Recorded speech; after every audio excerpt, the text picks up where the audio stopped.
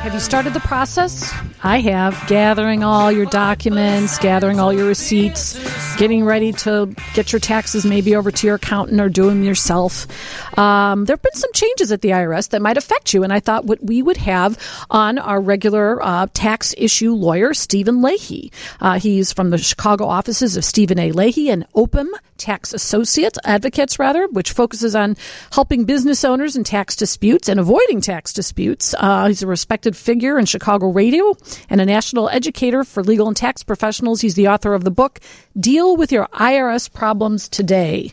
Welcome, Steve, and Happy New Year. Well, Happy New Year to you, Karen. Thanks for joining me. So is it true that the IRS has been infused with $80 billion? And if so, what does that mean for the average taxpayer? Well, the answer is yes and no, because they did get $80 billion associated with the Infrastructure Act, or it was the Inflation Reduction Act, I should say, and they did get $80 billion. But some of that has been clawed back from Congress. I think $20 billion. So now we're talking about $60 billion, and Congress is continually trying to claw more of that money back. For instance, in this last negotiation with Congress, they tried to offset some of the increases to the Ukraine and others through the taking money back from the IRS.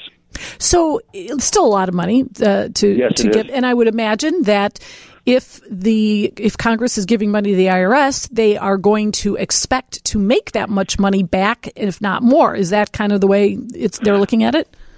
Well, that's always the argument, right? Is that the one area of government that is supposed to give you more back than you give them is the IRS, and they're always talking about this, what they call the tax gap, and the tax gap is the difference between what the IRS collects and what the IRS thinks they should collect. And so they use this number a lot to justify increasing their budget to short or reduce that tax gap, get more of that money back. And in what concrete ways do you see that the IRS is focusing that money, or do you think they're going to be focusing that money? Is that going to be on catching more income that's not reported, or going after maybe credits and expenses that are not legitimate? What are they focusing on?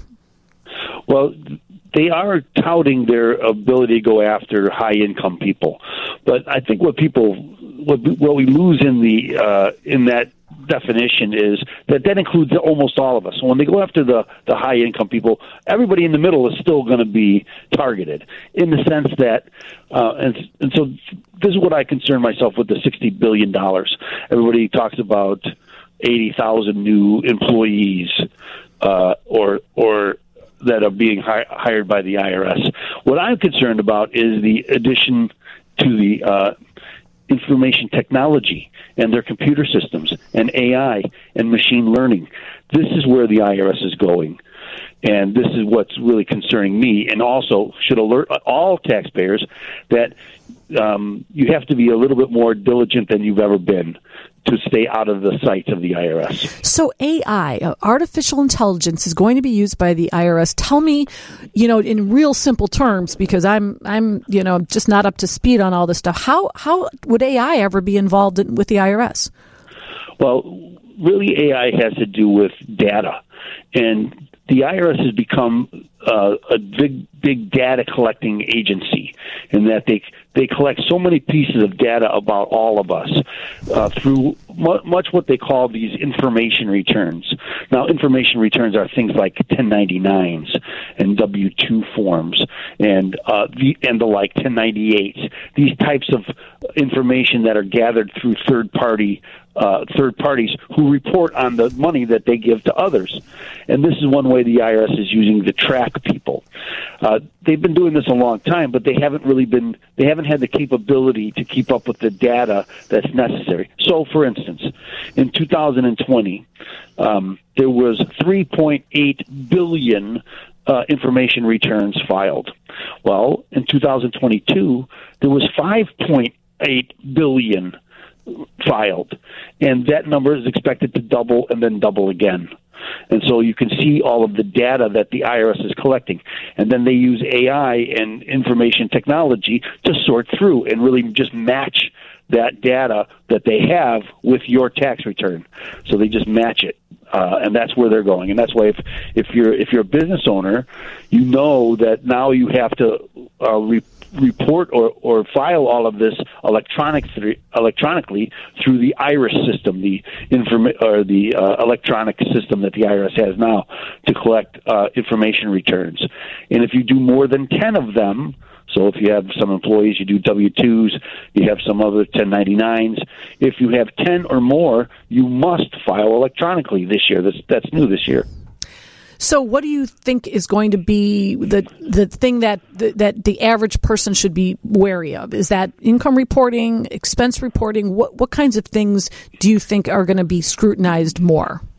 It's really about the income reporting, right? So these 1099s, there's 21 different types of 1099s, and most people know about 1099 miscellaneous or the 1099, what they call NEC, as we know that our economy is getting more and more into this, what they call the gig workers, right? People who are not really employees, and so they don't get their taxes taken out of their paychecks because they get a 1099 NEC, and that just happened like 2 years ago in 2020. They instituted the 1099 NEC.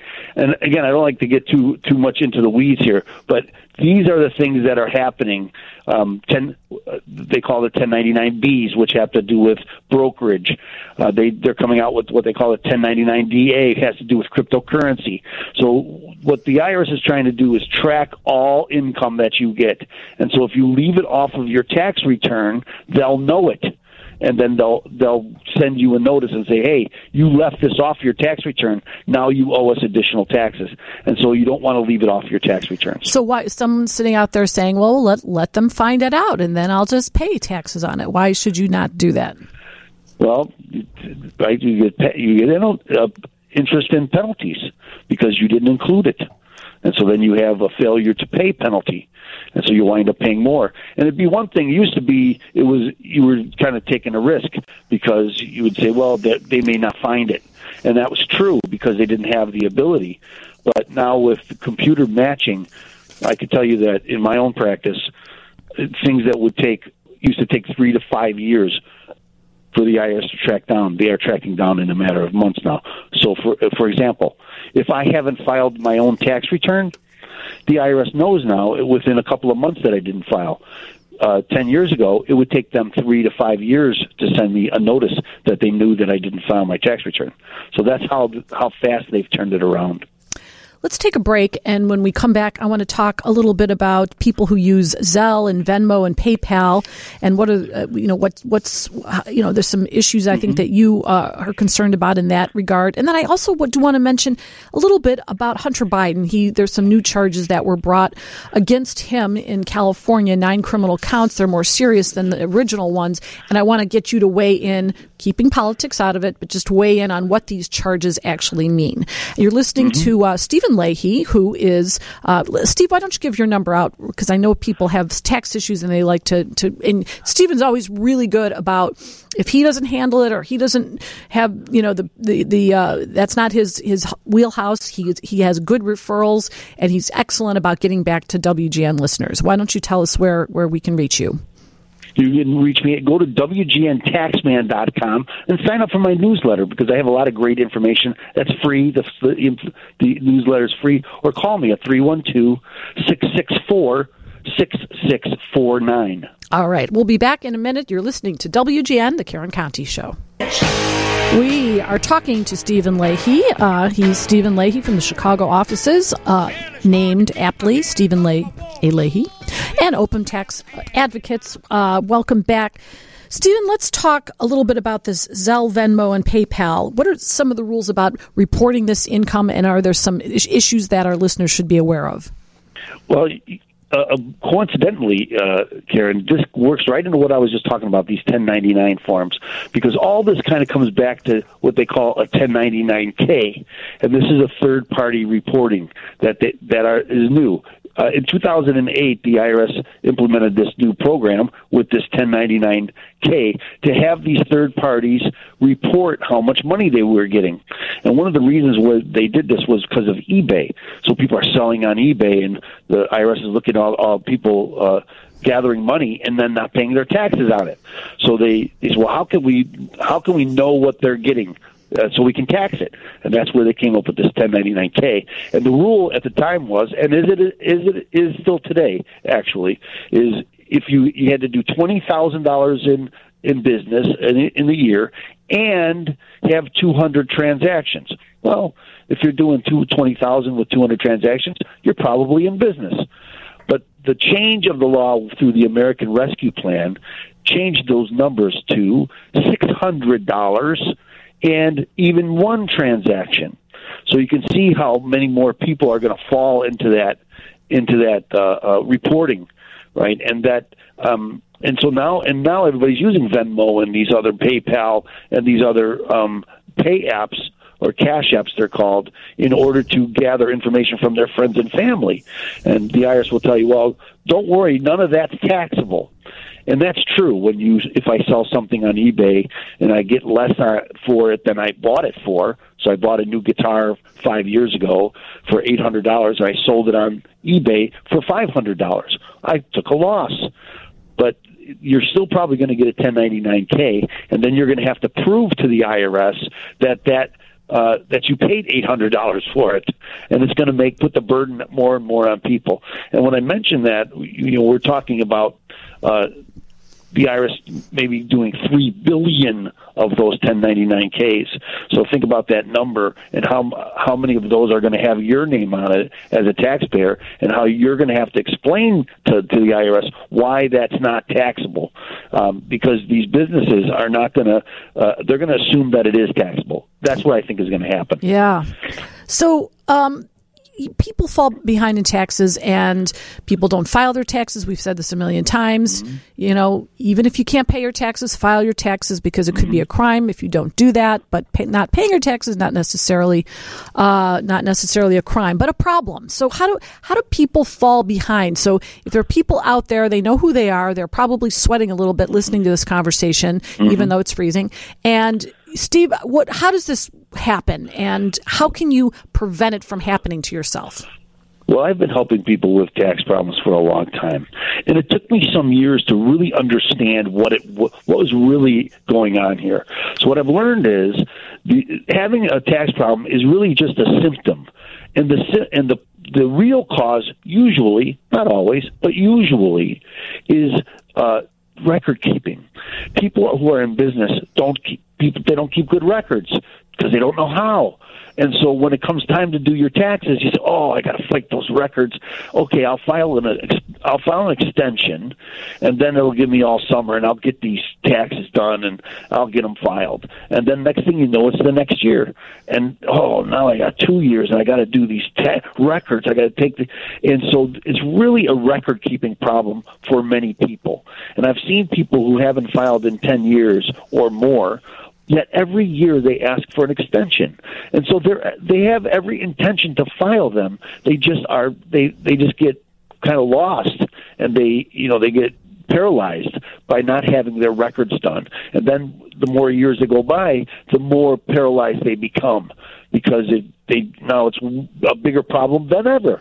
It's interesting. There are a lot of things in life that are like that, where it's just a little procrastination or a little bit of not doing something, and then it snowballs, and then it gets bigger, and the bigger it gets, the more that you won't do it, and then it becomes more of a procrastination. And I do see this in different people's lives in different aspects, and I don't know if it's good to scare people to say you don't want to owe the IRS money or not file your taxes, because at some point the amount you could owe could be insurmountable, that you could never pay it back. The good news is this: there's a certain number after which if I owe the IRS more than that, I can't pay them anyway. Yeah. Right. So sometimes people, that number gets so large, and they make it so large in their head that it's like, well, there's nothing I can do. And so, and the fact is, there is something you can do, and you can't. If you could prove to the IRS I can't pay them, you could. They have this what they call this partial payment program, where whatever I can prove I can pay to the IRS will accept it. Okay, so maybe I can't pay them everything I owe them, but there is a number after which I can pay them, because sometimes what the IRS is really concerned about, and this is what all business owners should be concerned about, because you want to stay in business. You have to stay in compliance moving forward. And so if I draw the line, here we are in January. If I say, this year I'm going to do everything I'm supposed to do. All the stuff behind me I can fix. But this year I'm gonna get in compliance. I'm gonna stay there. I always tell people I think the IRS is more concerned with you wanting to get in compliance than paying your back taxes. Now that doesn't mean they don't want to collect your back taxes, but they want you to be in compliance, and they will work out some deal with you for whatever that number is behind you. I have a texter who says, why shouldn't people pay what they owe? This doesn't seem to be a bad thing to me that people can't hide their income. And I think that's a fair statement from a lot of people who pay their taxes all the time. They report their income accurately. They don't overstate their expenses, and they're following the law, and it makes them angry. On the other hand, I do see, and Steve, you know this, people have medical issues. They lost their job because they're sick. They have medical bills they can't pay. Something has to give, and that's the taxes that happens. So it's not always like people want to, although there are people, you're right, some people want to hide their income. Some people want to overstate things. I've seen people write off things that you cannot even imagine, and so I think that's a sentiment that a lot of people share. Those days are numbered because of computers. Right, those days are numbered. And when I just said, that they used to take the IRS 3 years to come find people who haven't filed their tax return, and now they're doing it faster. Sometimes that's a good thing, right? Because then this cycle can be broken before it really gets too far out of hand. So the same thing with pay. So I help people with payroll taxes, and companies would fall behind in their payroll tax, and it would take the IRS 2 or 3 years to come after them. Well, by the time the IRS came after them, they're out of business because they just can never pay that back. Because payroll taxes, that's not your money. That's a trust that you took it from your employees, right? And so this is one, in a sense, that's good. That'll keep people who want to stay current and don't want to fall behind. As I mentioned, many of my clients, they file an extension every year. They don't want to not file their taxes. They have every intention to file them. They just don't. And again, they get in this peril. But I understand what people are saying. I have to pay my taxes. Why shouldn't they have to pay their taxes? And I always say to people who procrastinate, and in the law, when you're a lawyer, procrastinating is like the worst thing you can do because we have all these draconian time deadlines. It's like, just think how good you'll feel when you accomplish the task and put it behind you, and use it as a carrot rather than a fear. We're going to be taking your legal questions on the other side of the half hour here. But Steve, can you please give out your contact information again for our listeners who have issues with taxes, unpaid taxes? Steve Leahy is the guy to go to. Yes, if you own a business, you should go to Opum or WGNTaxman.com and sign up for my email. I give tax advice and things for business owners. Not advice, but information, I should say. Or give me a call, 312-664-6649. I'd love to help you. Thank you, Steve. Thank you for coming on. Take care. Thanks, Karen.